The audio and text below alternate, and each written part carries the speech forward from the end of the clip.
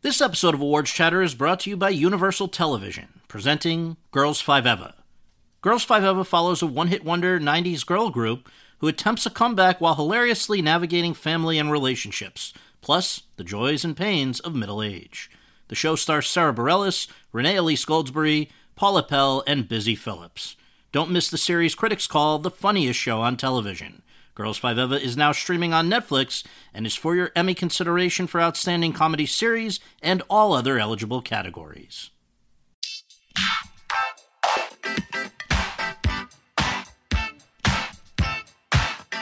Hi, everyone, and thank you for tuning in to episode 41 of Awards Chatter, the Hollywood Reporter's Awards podcast. I'm the host, Scott Feinberg, and while it's true that the 88th Oscars have now come and gone, this podcast will endure. We're going to spend the next 6 months until the next Oscar season commences talking with other interesting people from the world of film, as well as contenders for Tonys and Emmys, two other awards that we follow closely here. On this episode, we welcome two of the most important, influential, and understated members of the film community, Michael Barker and Tom Bernard, the co-founders and co-presidents of Sony Pictures Classics. For the last 37 years, these two guys have worked together in New York, first at Films Incorporated, then at United Artists Classics, then at Orion Classics, a division that they established within Orion Pictures, and for the last 25 years at Sony Pictures Classics, the independent division of Sony Pictures, which they founded with Marcy Blum in 1992 and have run ever since. If you're a fan of art house movies, then you're a fan of Sony Pictures Classics because they've put them out on a more regular basis than any other single company over the last 25 years.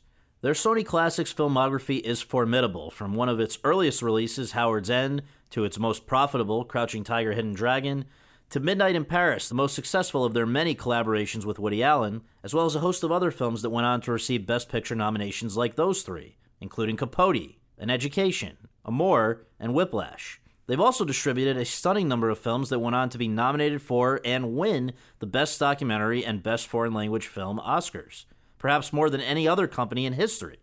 Their documentary feature winners are Anne Frank Remembered, One Day in September, The Fog of War, Inside Job, and Searching for Sugar Man. And their foreign language film winners are Indochine, Belle Epoque, Burnt by the Sun, Character, All About My Mother, Crouching Tiger, Hidden Dragon, The Lives of Others, The Counterfeiters, The Secret in Their Eyes, In a Better World, A Separation, Amour, and joining the list just this past week, Son of Saul. For those of you counting at home, they have distributed an unbelievable 7 of the last 10 winners in that category. Over the course of our conversation, we talk about the roots of their interest in film, how they came to know each other and work together so well, how they've survived so long in a ruthless business, and how the art house scene has changed around them over the years. As you'll hear for yourself, Barker and Bernard's knowledge for and passion about great cinema knows no bounds, which has a lot to do with why Sony Classics has always put out and continues to put out such great art house films. Before we go to this conversation, though, one quick order of important housekeeping. I want to thank Dora Takash, our terrific producer of 28 of the 41 episodes that we've done, for everything that she has contributed to this podcast. It wouldn't be what it is without her. She's moving on and will be very missed. And nobody knows better how important she is to this podcast than the people who have been our guests, because I can tell you that if these podcasts were not edited, they would not sound nearly as good as they do when you hear them. So thank you, Dora, and let's go to our conversation with Michael Barker and Tom Bernard. Michael and Tom, thank you so much for doing this. Really appreciate you coming in. And to begin with, I wonder if we can just have each of you share, where were you born and raised, and what did your parents do for a living? Michael? I was born in Nuremberg, Germany, on an American Army base. My mother was a librarian, and my father worked for the American government buying supplies for the PXs from all over the world. Very interesting. And Tom? I was born in Long Branch, New Jersey. My father was a college football star, sold Zenith TVs, was a member of the Old Crows, which is a association of guys who are involved in electronic warfare business, and my mom was in the theater and then became a housewife. So growing up, did you guys go to the movies a lot? Was it a big part of your life, Michael? Well, when I was a child, it was a very big part of my life. I lived on an American Army base or near American Army bases in Germany off and on until I was 14.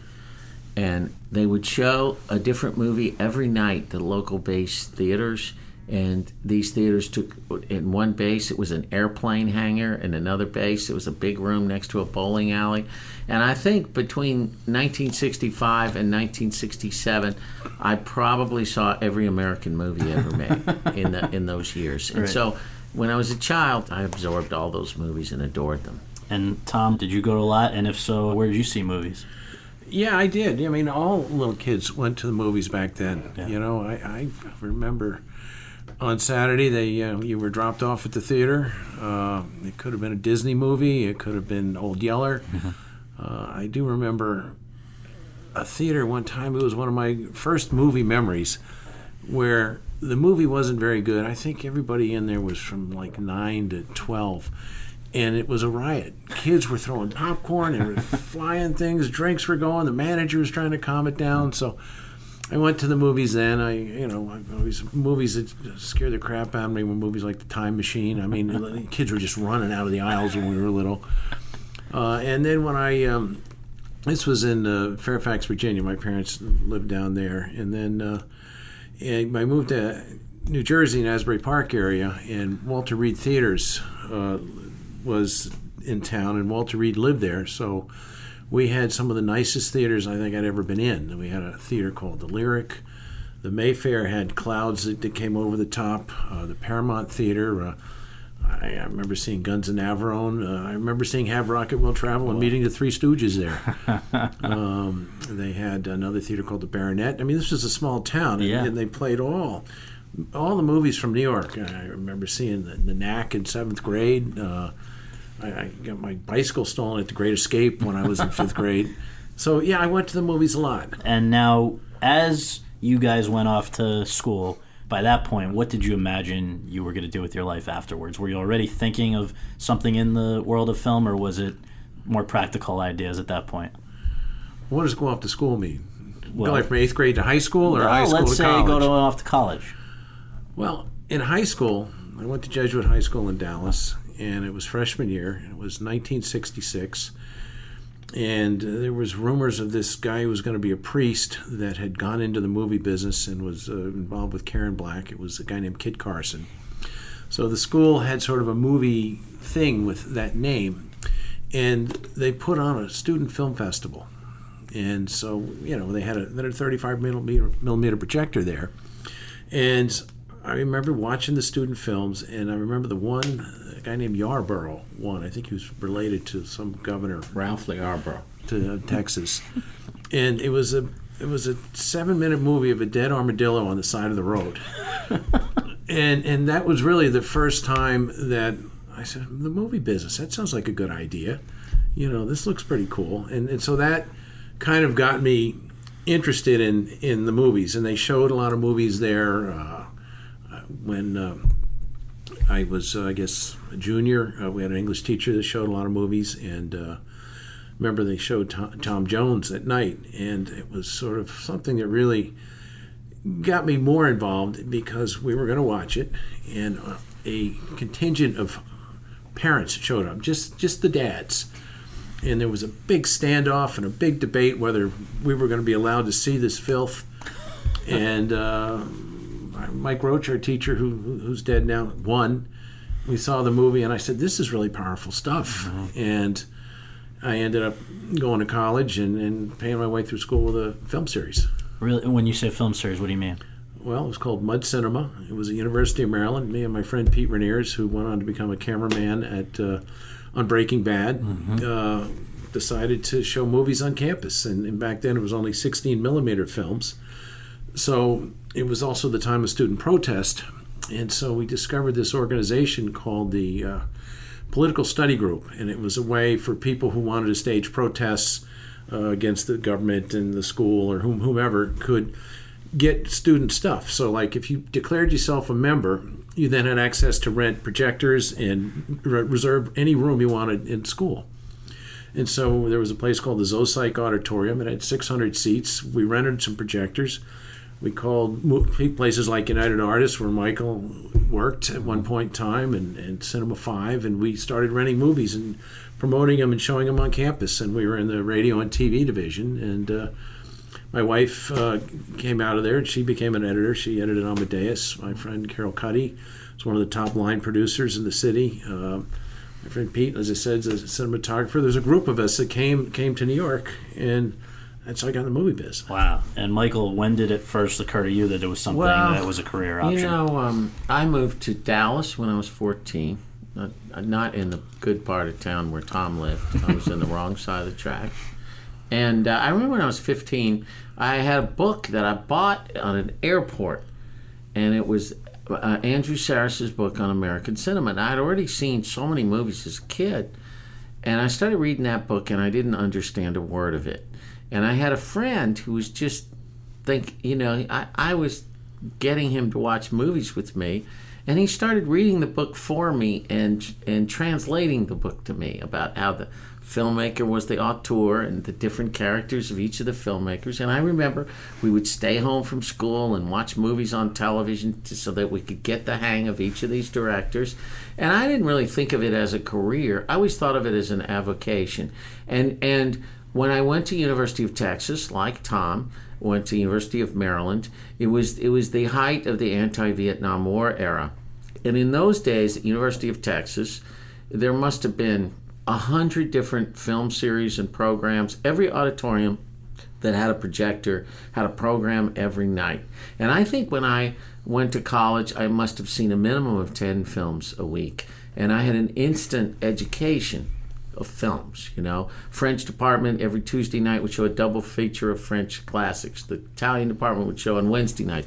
And then you'd have the RTF department showing every night a double feature of 2 different movies. And so I became very film literate, but I never thought it was going to be really a vocation. At some point I decided I was going to move to New York just to kind of leave Texas and make my way. And I came to New York, and the first job in the film business I had in New York, and it was before the home entertainment business even existed. It was the late 70s. It's where I met Tom, actually. Was a company called Films Incorporated, where I was renting 16-millimeter films to prisons and libraries. Arthur Bremer was one of his customers. Wow. And who ran Films Incorporated? A guy named Charles Benton was the guy who owned it. He owned Encyclopedia Britannica. Yeah. And that was his other thing? Out of Chicago. Wow. Yeah. And so you were working at Films Incorporated doing what? Renting these 16-millimeter films. What was great, reason I wanted the job, was they gave you a projector, and every weekend you could take home as many 16-millimeter films as you wanted to put under both of your arms. And I thought this was a great benefit of the job. It was before VHS, you know. So I worked there for a few years. I met Tom. It was great. I'm glad you stopped there, because I want to ask you guys, do you remember the first time you became aware of each other? Tom? Well, yeah, I'd gone to work at New Line Cinema out of college. They offered me a job because we would never rent movies from them. Where were they based? They were based in New York. So you moved there too? Yeah, 813 Broadway, right across from 14th Street. Yeah, on 14th Street. Well, past 14th Union Street. Square. It was 13th Street, and it was right across where the Regal Theater is now. And it was a really crazy place. What were you doing for them? Well, then we had John Waters movies. We sold movies to colleges, and we also sold college lecturers. So I would be selling Timothy Leary, be sitting down with him to get a sales pitch of how to pitch him to a college lecture circuit, or it would be Bobby Seale, or it would be Dave Copay, a gay NFL player that wanted to talk about gay rights, or Mark Lane, who had just escaped from Guyana. and then we would sell movies like Bresson films, and we would sell Reefer Madness. It was a very eclectic place. Right. And we had Sonny Chiba movies. It was a little of everything. Then I went to work at Films Incorporated, which this guy, Seth Willinson, who was Michael's boss, said, hey, you want to come over and start a theatrical division? And I said, yeah, I want to move on from New Line. And so he bought this movie, The Shout. Jeremy Thomas, a friend to this day, produced it. Jerzy Skolimowski directed it. Alan Bates and Susanna York are in it. And he bought a library of these old ABC films because repertory was big then. So you had, like, They Shoot Horses and Zachariah. And 2 weeks into the job, he quit. So it was basically me and my secretary, Brita, running the place, making it all up, making it up in a business that was the business of fat guys with cigars that had branches all over the country like Ed Wood. And we just said, it's like making a college film series. We can do this on the phone. We can make our own ads. Pretty much the way the business is today. And it was a Christmas. The first year I was there, at a Christmas event, everybody picks a name out of a hat to buy a gift for, and we both picked each other's names out of the hat. Yeah, and that's how I became aware of them. Yeah. And you both picked each other. That's amazing. Yeah. What were your first impressions of each other, Michael? What did you think of Tom? My first impression of Tom, I was very impressed by him. I remember he would just come by my desk and he'd say, "What are you doing tonight?" And I would say, "Well, they're showing a sneak of Raiders of the Lost Ark at the Criterion Theater in Times Square." He said, "Oh, really?" And I said, "Yeah." He said, "What time?" I said, 8 o'clock, but I got to get there like an hour and a half before because it was like, everyone wanted to see that movie, So he goes, "Oh, okay, what time does it start?" 8 o'clock. I said, "Oh, okay." So I go there, hour and a half before, wait in line. Then I go in, I get in the theater, and Tom's in there saying, "Oh, where you been?" I said, "I've been waiting online." He says, "Oh, I got a seat for you right here." It was like he lived next door, and so he had a way to get into these places. So it was pretty amazing. And then with The Shout, he had a premiere of The Shout, and he said, "You want to come to the premiere?" I said, "Sure." And we got there, and there were the filmmakers and the producer, and everybody was there. And he said, "I've got a problem." I said, "Well, what's the problem?" He said, "Well, this film required Dolby Stereo, which is where it not required. It was the first Dolby Stereo movie, wow. and with the Dolby part was when Alan Bates had this very, science fiction like shout that shook everything. Right. And I said, "Well, what's the problem?" He says, "The problem is this theater does not have Dolby Stereo." I said, "So what's going to happen?" He says, "Well, I talked to the projectionist and I told him at this point in the movie just to turn the volume up really, really high." And so the movie started, and he said, let's go and go to the party early and have a few drinks or something. I said, "Aren't you worried about what's going to happen?" He says, "Whatever's happen's going to happen." So we go to it was the Empire Diner, which is where his after party was for the film. Right. And we sit there and we have a few drinks. And he says, "Okay, when the movie's over, they're going to be walking in that door, and it's either the end of my career or I am in good shape." And so we waited and had a few drinks. And then when they all came in the door, all happy, he just said, "Saved by the Bell." So I always knew Tom was the kind of guy you want to be standing next to, like when the building's on fire or something. He's calm under pressure. Yeah. And Tom, what about Michael? And just to clarify also, so your roles specific or your titles or whatever at that time at Film Incorporated, what were they? I guess I was in charge of, what did we call ourselves? Films Inc. Theatrical Division, which was just me and one person. And then, Michael, you were in the marketing side? No. I was selling the 16mm films. Originally, it was to libraries and prisons, but then I kind of was elevated to the head of the marketplace for colleges, which is where the big money was. Okay, so how big an office are we talking about? You guys were seeing each other every day? Well, it was a big place. I mean, 16mm film was the only way you could see movies outside of a movie theater. Right. And so they had, thousands of prints. I think there was a big robbery there, which was a big deal at one point in time. Thousands of prints in the back room. There were just the shipping guys. I mean, look, when I was at New Line, there's a guy named Bob Niosi who they went on to, I think, make Pee-wee's Playhouse. I mean, so everybody there at different places at that time evolved. I mean, there's another guy named Dave Chaskin. I think he wrote Freddy 2 when he was there at New Line. So back to your first thoughts about Michael. Everybody just said, Michael's this guy from Texas, and I'd gone to high school in Texas, so that was, something we had in common. New York was still a bit strange to me at the time, and Michael was up for anything, and so it was we if we were going out somewhere or we knew about a movie or a party or a band, Michael would be ready to go. And you guys were both single at that time, or were you married? I was single.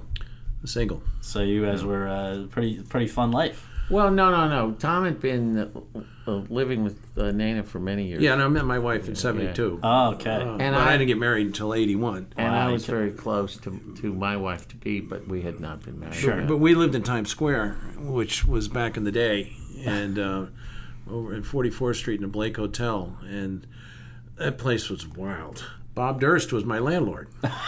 The one that's in the... I went to visit Tom, or whatever it's called. I went to visit Tom in his apartment once in Times Square, and the bag lady at the bottom of his house, I was like, I feel like I know that woman. And Tom goes, yeah, you know her. That woman is who Lily Tomlin based her bag lady character on. Crazy Shirley. That's great. All these people would bring her into the theater, and she had a little dog, and she would yell at people, and oh my god! And then she'd step out of character and go, "Hi, how you doing?" Right. When did UA Classics enter the picture? I actually went to United Artists first, but not at UA Classics. Okay. I went to United Artists to sell the 16 millimeter films to colleges. I was the head of that area, which was a good job, and handled the entire UA library. At the same time, there was another aspect of United Artists, which was United Artists Classics, which was principally repertory titles for repertory theaters, which were very popular before VHS came into being. And UA Classics started in 1980, so that sounds about... Well, actually, UA Classics started earlier with the repertory titles, but the thing is, what Tom did is he came over to start this idea of UA Classics releasing first run There was a films. guy named Nathaniel Quitt who was a sort of a hot shot executive that I guess had come from the TV business. And UA was on 729 7th Avenue, and it was again a place of like really old people, old school. This is Arthur Krim and all those guys. Well, they had just left, right, or about to. They were still there when he got there, but it was like the building. This was like a whole building of UA. It was the last place in New York. Yeah. And so, the branch managers, the secretaries, they'd been there for years and years and years. It was the UA buildings since the 50s. Wow. And so I had worked at Films Inc., and then I went to a couple other smaller companies, which there were a lot of garage companies at that time because there was a tax deal where if you were a wealthy guy, like some of the small companies today, you could buy a foreign film that was made for $1 million and then write off what you didn't make back off on your hotel or skyscraper. And so a lot of these guys would go to Europe and they'd have these great trips. They'd buy these films, and I was marketing them. And then Nathaniel Quitt called and said, hey, do you want to start this new modern day kind of thing? There's all these new movies that are coming out here. Louis Malle had Atlantic City. John Sayles had started Secaucus 7. And he said, well, we've got this library of repertory titles, but I want to start a new kind of business. I want to start first this run. American independent. Just for people who don't know these terms, what do you mean first run versus repertory? What do these terms mean? New films, theatrical films, first run films, as opposed repertory titles are titles that were titles from the 30s and the 40s and the 50s, classics that you could see in movie theaters. Now, of course, we see them on DVD. Right. Well, what happened with repertory was there were all of the library of all of these companies was just sitting in warehouses, just hundreds of prints, Disintegrating. Right? And theater chains like Landmark and I guess it was the Bleecker Street Theater. They started Carnegie Hall, and there were chains of them all over the country.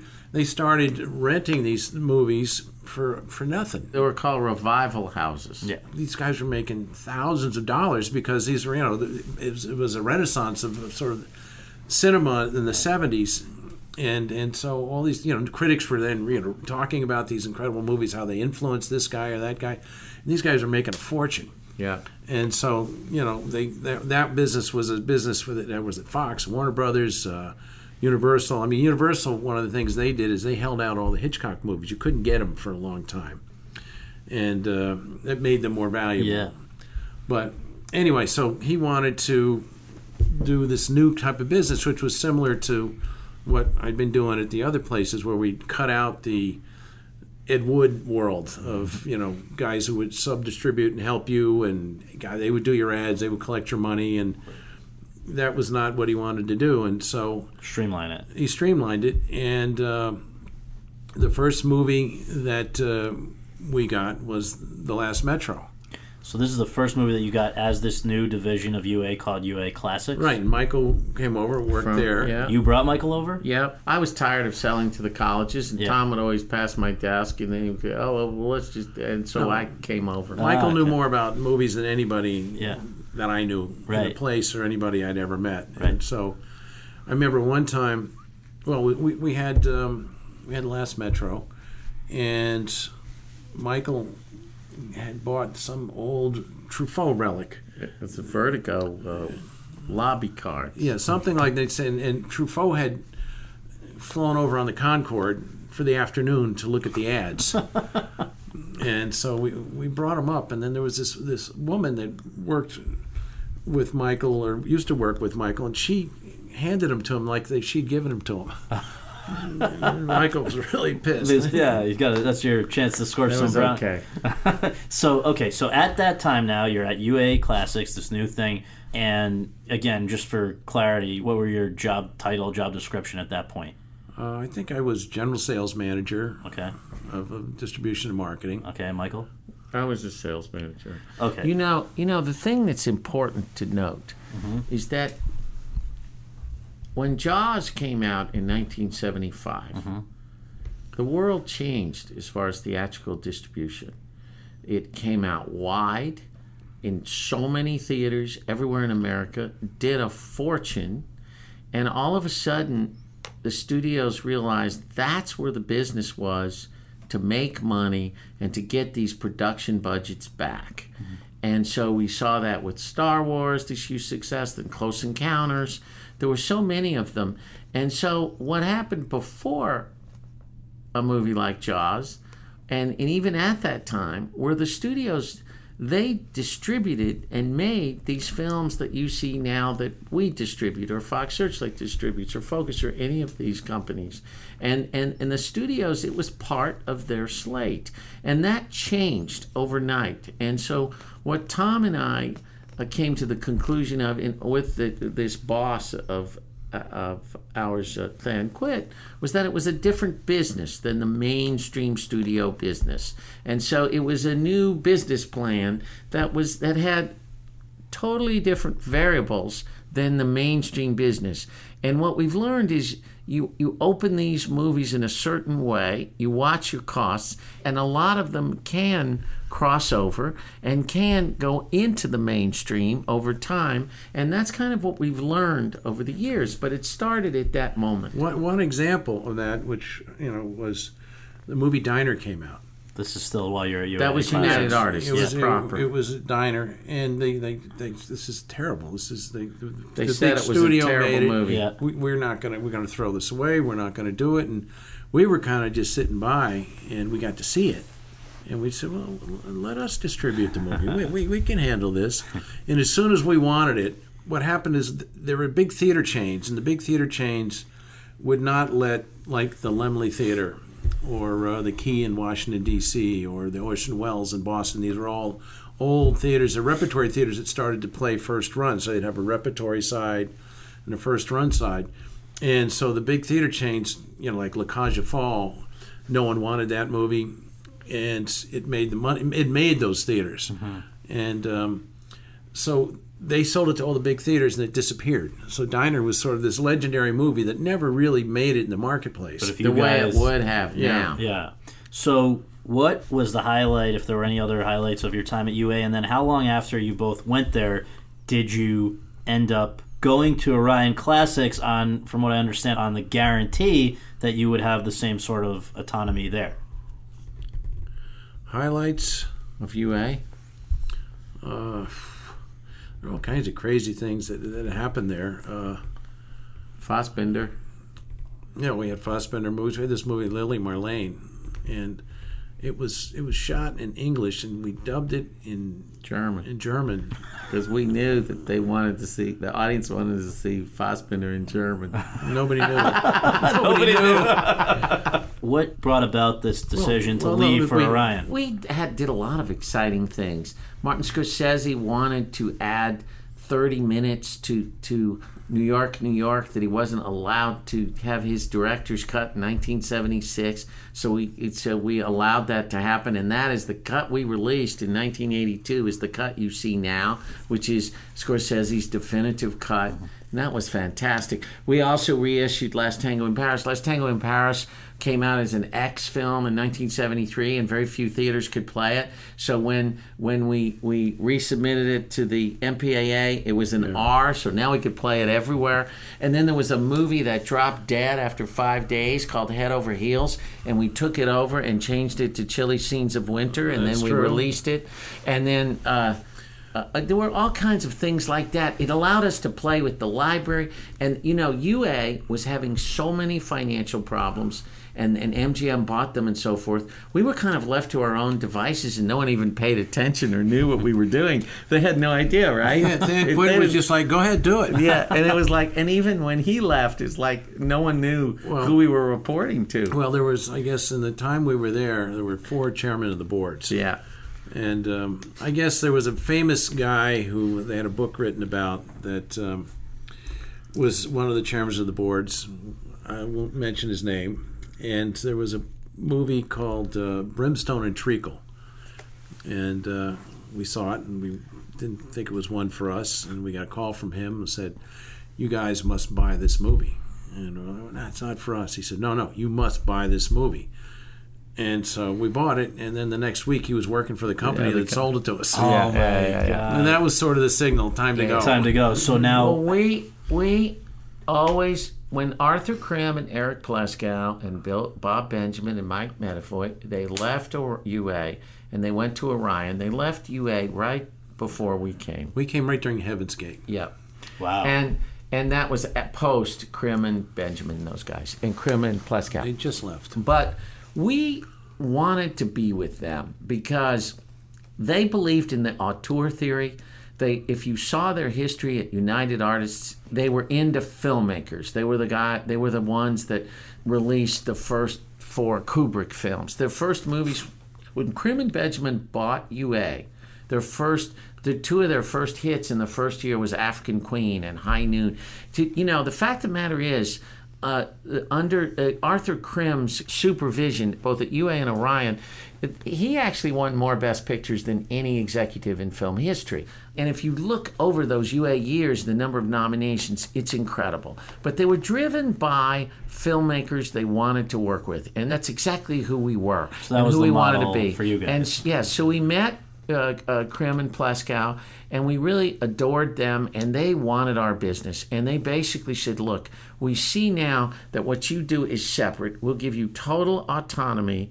And they were in the Woody Allen business at that time. And at that time, the studios, especially Orion, was investing in making these kind of lower budget, bigger films that the studios don't do anymore. But they wanted, in Orion Classics, they thought our films would add so much value to the overall library, because the whole point is with libraries that if your library is as eclectic as possible in the content, the more value the overall library would be. And how they survived UA. That's what they wanted Orion to be about. And so we loved coming over there and working there. But they were already gone by the time you started? They were gone. Yeah. When the Brimstone and Treacle incident happened, we started searching for a place to go. And they seemed a rather obvious place, and at UA at the time when Arthur and Benjamin and Eric were running it, they had a division called Loper Films, and UA was one of the biggest companies in the world. They had branches in the 60s. in every city, and they made like Truffaut films. They made all kinds of international movies for local distribution, and so. That was the business we were in, and so Arthur certainly knew of us, and we went to meet him at his house, where we saw the picture of, the Kennedys and Marilyn Monroe, and I think he was on the phone with some major politician as we walked in, and that's where we met him. Michael and him had the same clothes on. They both had cowboy boots and jeans on. It was Arthur he loved Texas because he was very close to Lyndon Johnson. I mean, the thing that is very constant in Tom's and my career is we have always worked for people that were incredibly worldly, very into world politics, into movies from around the world, very well-read people.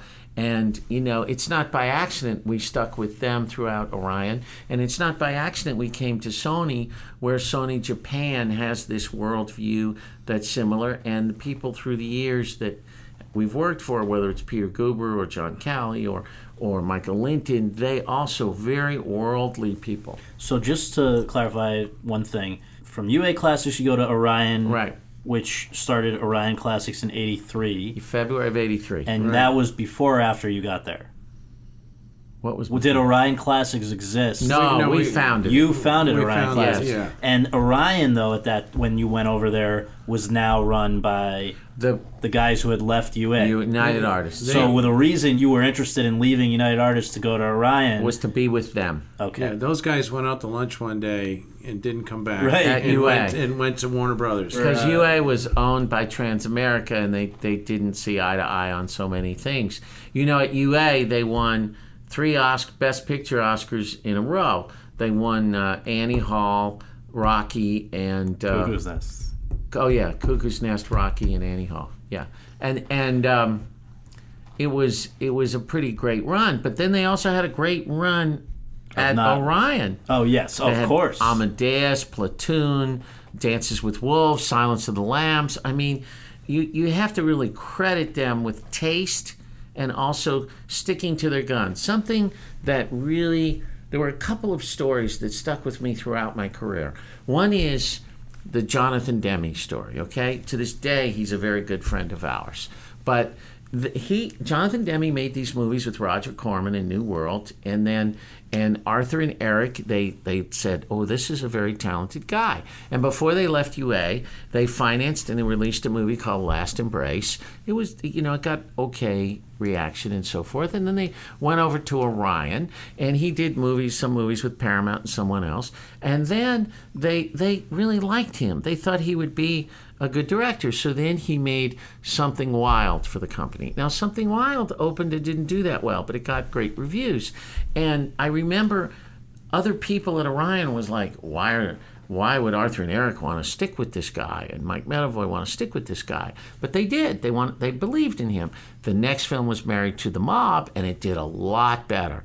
And then the next film was Silence of the Lambs, and it was The Mother Lode. Yeah. And I think a lot of these creative decisions that executives make have to do with deciding on the talent and sticking with them. And you guys hopefully certainly their have done instincts that. are good. I mean, Yeah. that's a thing that not many companies have, these long-term relationships Yeah. with the same filmmakers. And in your case, obviously, and we'll get to it, but whether it's Woody Allen or Bennett Miller or Pedro Almodovar, you guys certainly have that. But so was the period at Orion Classics, first of all, how long were you there? 9 years? Yeah, 9 years. 9 years. And what was that time like as you look back? What were the It highlights? was incredible. It was incredible because the 80s was a really crazy time because there were so many companies that wanted to get into the specialty business. And I think their motivation wasn't to be in the business we were in. It was to get in on the ground floor to create a bigger business. So there must have been 150 companies that came and went during the 80s. All hustlers trying to go to Wall Street and say, well, we just got this hit, and so now we want to go and take it to the next level. Right. And so we just wanted to do the business we'd always been doing. And I think we met some of the greatest directors. We had some incredible successes. We learned a lot. We innovated a lot as times went by. I mean, we had a movie called Camille Claudel. Isabella Johnny's in it. There was somebody who was close to her that she didn't go out with anymore. And all right, we can say it's public knowledge. This is Warren Beatty, right? Well, you said that. I didn't. Okay, and so the guy says, "Hey, listen, you should get Isabel an Oscar nomination." And we said, "Well, yeah, she's very good in it. She's Gerard Depardieu. It's a great film, but who's going to watch it?" And he said, "Well, why don't you send out VHSs to the acting branch?" So we said, "All right, let's do it." So we got a bunch of them made. Me and Michael and I and the staff we had stacks of the VHSs in our offices, and Warren said, you should send it to the so then they'll see it because it's an obscure foreign film. And we sent that VHS. Well, we stuck them on every one. These are just labels? Like the ad. A label of the ad on the box. I still have a copy of it. Do you? Yep. That's the original screener. Yep. Yeah. That's the first one. And she was nominated. And we sent them, we did them all, we mailed them, we stuffed the envelopes, we stapled them. It was... and what I also love is that.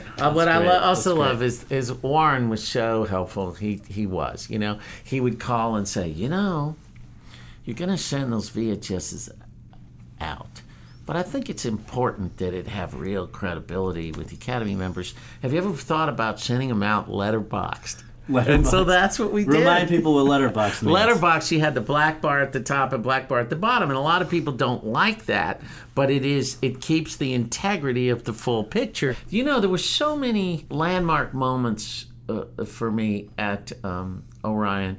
We met Kurosawa, and that, I think Tom and I both agree, because I've heard him say this separately when I'm not even present, that Ran is probably our favorite film we've ever worked on in our lives. Wow. Because we were in from the very beginning.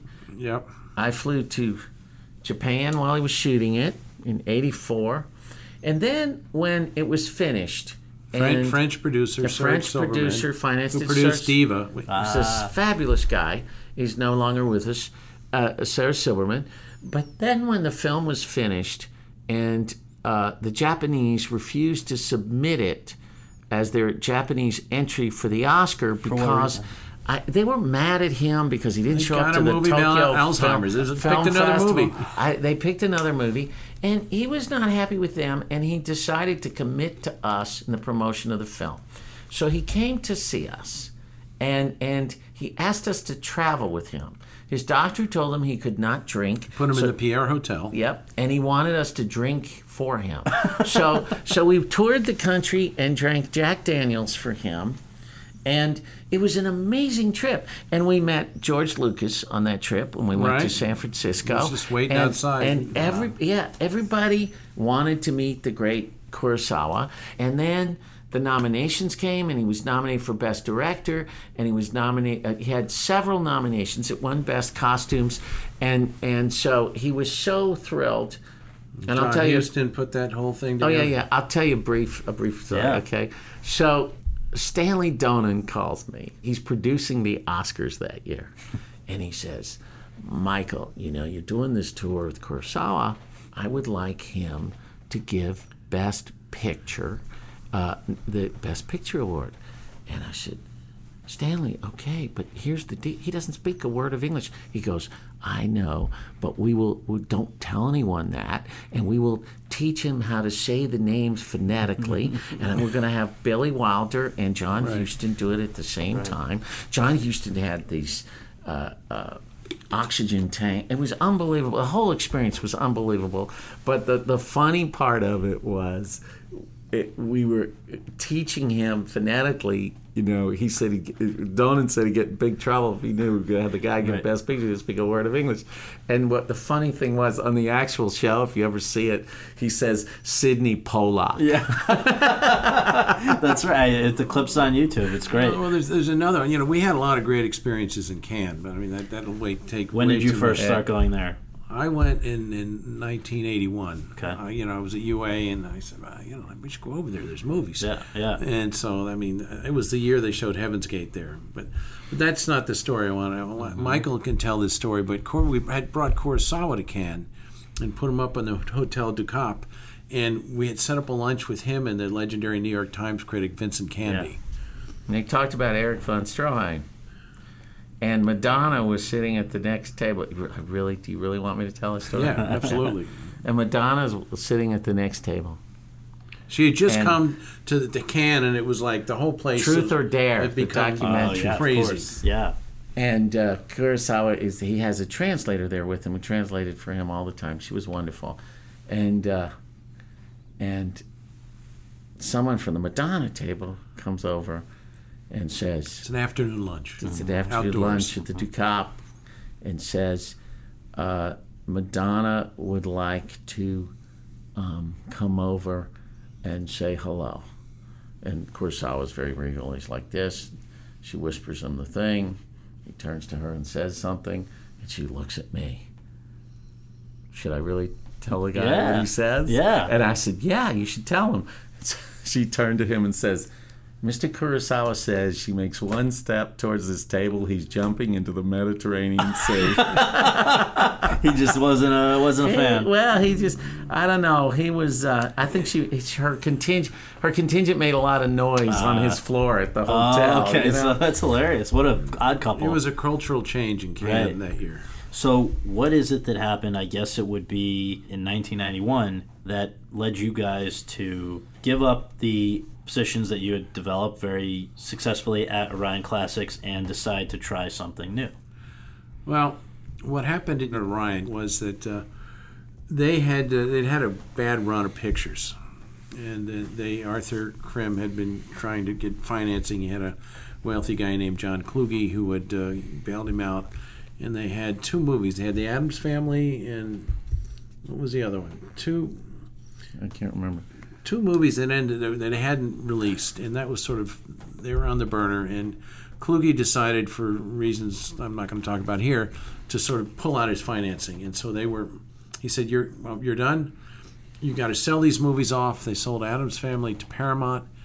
They sold the other one, which I can't remember the name, which both turned out to do over $100 million. Yeah. But put the company into bankruptcy. And so we were under contract with Mike Medavoy, Mark Platt. There was a lot of people there, and the bankruptcy committee would not let us out of our contracts. And so, also, to be honest with you, a lot of people left. Mm-hmm. Tom and I felt very loyal to Arthur and Eric and Bill Bernstein. Mark Platt and Mike Medavoy left to form TriStar. Mike Medavoy left to form TriStar at this time. And so we actually waited until they told us it's okay to go, and that's when we went. Wow. And even just believe, if I remember correctly, they were going through the bankruptcy as Silence of the Lambs was going through the season that it ended up winning the Oscar. That's right. And we're being told whether or not they could send out screeners and things with that. But so no, they were going through the horribleness of the financial strains right before the bankruptcy during Dances with Wolves when it won First Picture. And then they were going through during the bankruptcy what you're talking about. So you guys waited till the lights went out there, and then you said, we've got to, rather than go work for somebody else, let's start our own thing in a sense? We loved what we were doing, and it had proven to be very successful for us. And so we needed to find another person that understood what we did for a living, because that was very key to our success. Mike Medavoy was at TriStar, and he told Peter Guber that we were available. And he explained to Peter Guber what we did and how we did it. And Peter Guber was one of those very worldly, international guys, really brilliant. And so Tom and I went to, and Marcy Bloom was our other partner at the time. Who was she? Tell people who she was. Marcy Bloom was our publicist for 5.5 to 6 years, and she became our partner in the late 80s at Orion, and she was our partner until 97, when in 96 she had a medical mishap, a brain aneurysm, and she's doing well now. But she's not able to work. Yes. So, but Tom and I went to meet with Peter Guber, and Peter Guber said all the right things. Peter Guber's running Sony at that time. He's running Sony Pictures at the time. Him and Peters had just taken over, bought, I think, Columbia Records. This is John Peters. John Peters, and totally revamped the whole studio. The studio was in bad condition when they came aboard. Yeah. And also there were executives there that really wanted us to be there. John Dolgen was one. Mike Medavoy was another. Mark Platt was also there. And I remember how we knew it was our home. And we were there today at the Thalberg building. Is Tom and I, we parked at the other end of the studio from the Thalberg building, and we decided to walk. I'll never forget this, from all the way to through the studio. Well, Medavoy took us on a little golf cart ride. Yeah, to woo us. Just to quickly clarify for people who are listening, this is the former MGM lot, which is now the Sony lot in Culver City, right? With all this history. Yes. And so you guys, before you've committed to go there, we were having a meeting. Yes, and our meeting was supposed to be with Peter Guber, but we went to see Mike Medavoy first, and his office is on the exact opposite end of the studio.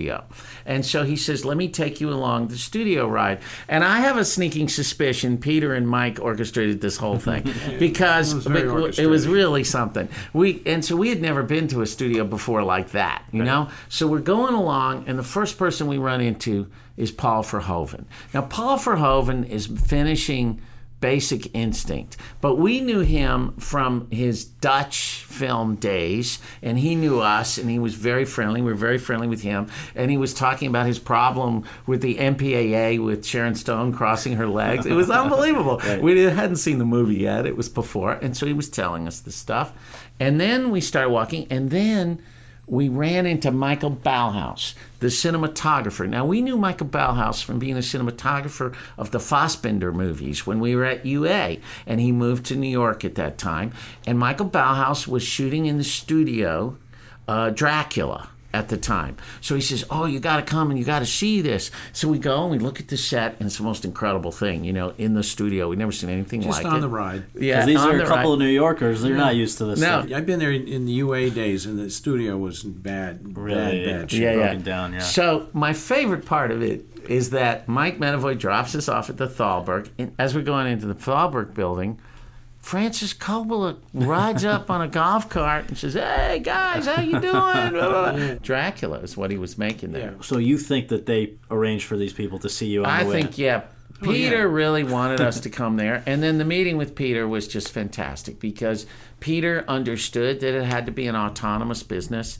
He understood that pictures couldn't be forced on us, and we couldn't force pictures on someone else. He knew why New York was an important place to be for our kind of picture. And the other thing is Jonathan Dolgen was also there, who really believed in us and believed in our pictures, and we had never met him before, and so we made a deal rather quickly because it felt like it was home. They had a division called Triumph Films back in the 80s when I said everybody was in the business. Yeah. And it didn't quite work out for them. And I think they were partners with... Was it Canal Plus? No, with Gaumont. With Gaumont. Yeah. And it didn't work. So they knew our business. And so when we talked to them about how we did the business, it seemed much more profitable. And at that time, how many of the other studios had either a classics or an art house division? Well, what happened is when UA Classics started to grow, all the other companies had their own.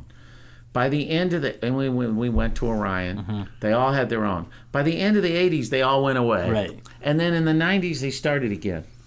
Yeah, Fox had one movie or a company. What was that? They had Paul Bartel movies. Gods Must Be Crazy. Gods Must Be Crazy. That was in the 80s. Yeah, and Universal had Universal Classics, and they were releasing the library, like the Hitchcocks and whatnot. But this is before we went to Sony. Yeah. And, the thing Warner's is... didn't have one. Yeah. We don't really pay attention to, specifics as far as these competitive companies because these companies come and go. You're always going to have competitors. It's always going to kind of go with the flow. Sometimes it can be rougher than other times, and that's kind of the way we've learned to view it. It's also the way we've learned to buy films and invest in screenplays.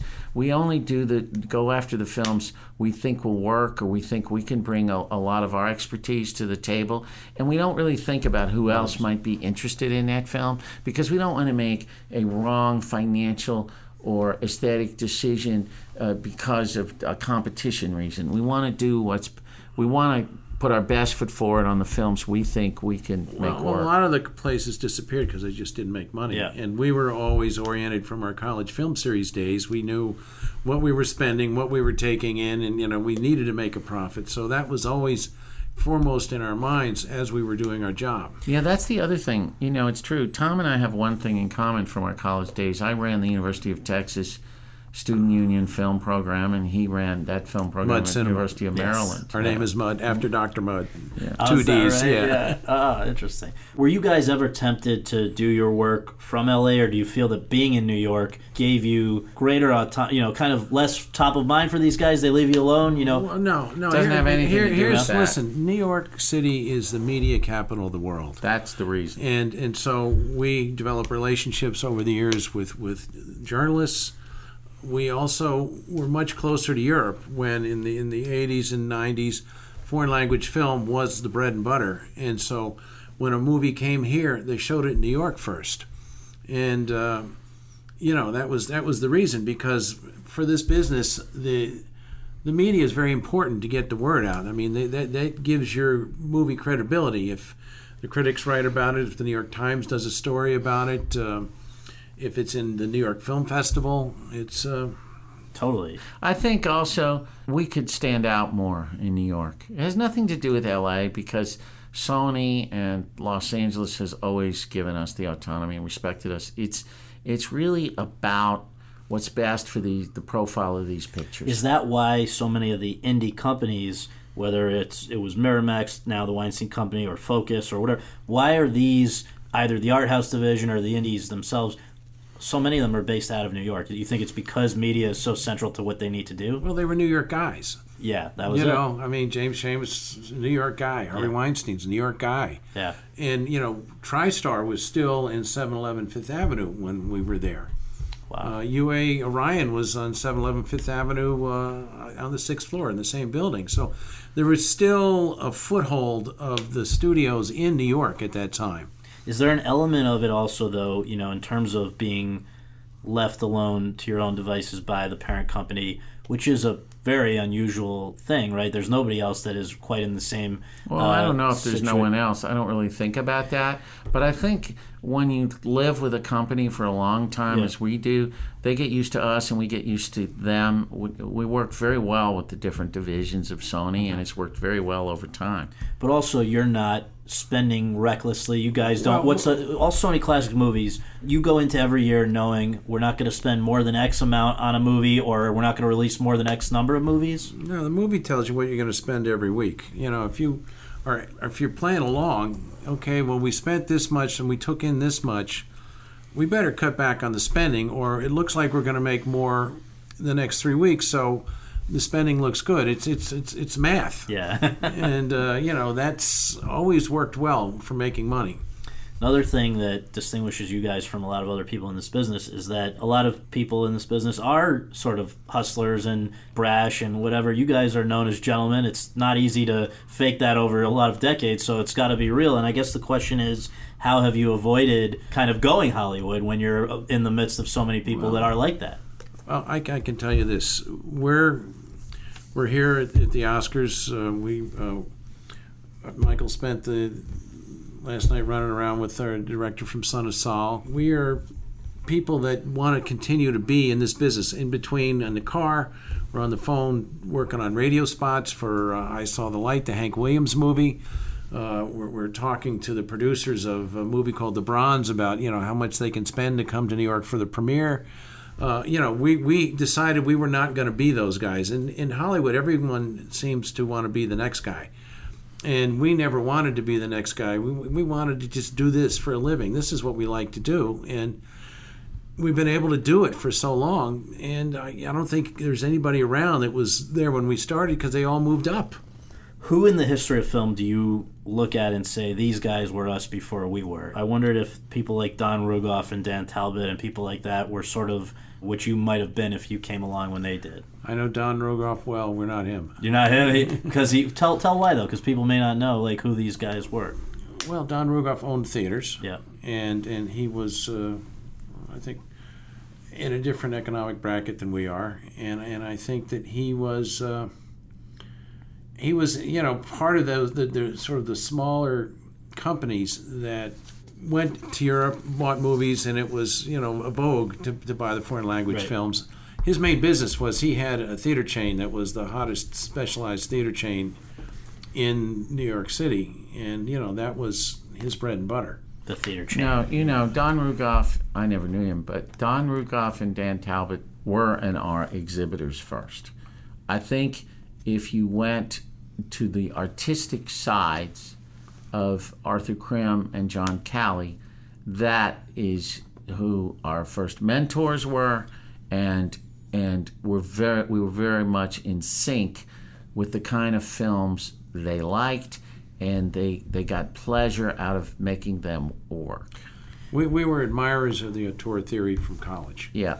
And so that's who we are. The director's the most important guy. If you want to sell us a movie, you're going to have a director and a script before we'll talk to you. There's another aspect to this of who we want it to be, and it has to do with the financial aspect of it and the profile of it. Arthur Krim used to tell us this story that I think about almost every day.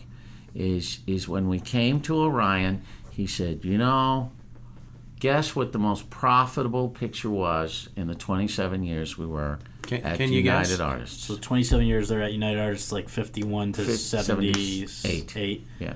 Can you tell a year? No. That'll give it away. Rocky? No. I don't know.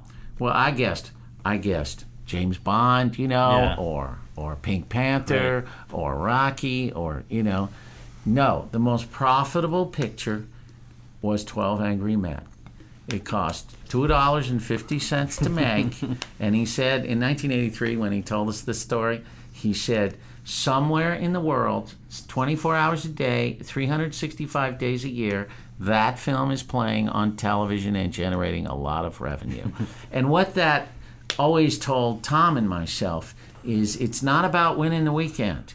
It's about making these pictures evergreens after you've done the best you can to have the biggest box office you can. The idea is once you make them evergreen, they keep giving over time. And that's really our mantra.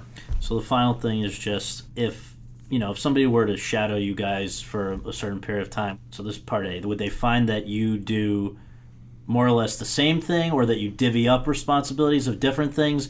And then part B, why do you keep doing this? We were together, I think, about a year ago when you received the French Legion of Honor induction. You've been thanked at the Oscars. You've kind of achieved, in a sense, all there is to achieve in this business. What keeps you doing it? But part A first about, are you guys, on a day-to-day basis doing the same kinds of things, or do you do different things? We're like one brain with two sides. Yeah. I'll give you an example of the kind of small things that we do. We get in the stills from a movie, maybe 15,000 stills. I'll sit there with two pair of my reading glasses on. I will pick a number of stills. Maybe I'll get it down to 5,000. Michael then looks at them. He knocks them down to maybe 1,000. And we go back and forth until we have a still set. Yeah. There may be things that Michael knows that I don't know, or vice versa about a movie, and we collaborate, and we know each other's strengths and weaknesses. And that's what I think makes us so successful, or at least makes us not make as many mistakes, because we can put each other in check with what they think is a fault. We may argue about, why, but ultimately we know what's the right thing to do. One of the first things Tom said to me, he said, you and I have got to work together on equal terms. He said, because you have things I cannot do, and I have things you cannot do. Now, I think that is so true, but what's interesting over the years is just organically by osmosis or something, as a film comes along, we kind of know on this one, this is my part, and this is Tom's part. On that one, oh, that's my part. It has to do with personalities, it has to do with the nature of the films, and rather than be specific about it, we kind of let it happen organically. And so for that part B, though, where, again, you look back at just some of the accomplishments. I know Crouching Tiger, I think, is by 2 times your biggest. That was great. So I guess let's frame it this way. What are you proudest of all these years that you've worked together, and why do you keep doing it? I love doing it. I'll do it until I can't make a living at it. It's the most fun. I have fun every day I go to work. And that's what it's all about. We're not achieving-looking guys. We're not award-looking guys. I guess if there's something to be proud of, it's look at the library we've brought out that is, part of cinema history. This is our work. Our lives are what you see. This is what we did. Every day there's a piece of us in every film that we brought to the theaters in America. Michael? Yeah, I have a professional answer and a personal answer. The professional answer is, I believe we make a difference on these films. And that's why we don't do other kinds of films.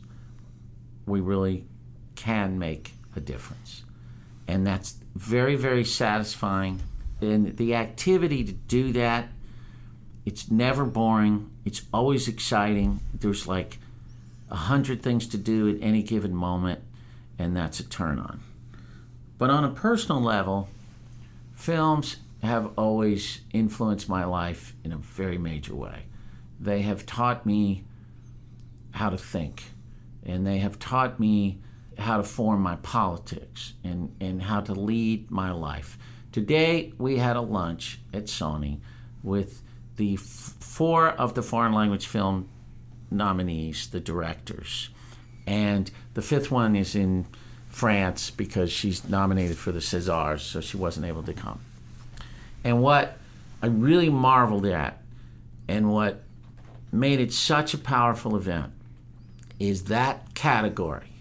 When you think of that category has serious films about serious, urgent subjects that are both domestic and international, and the idea that we have interaction with those artists, I feel like we are in the moment of what's going on in the world, and there is nothing more exciting than that. Year after year after year, how many of the greatest foreign language movies the last 30 years, 40 years have you guys been a part of? I mean, that's going to be a big part of the legacy, right? Well, yeah, maybe. But, I went to Jesuit high school, and they said you got to help change the world. And, I think what we do helps change the world for the better. And so that we can both go to sleep at night knowing we're doing something good.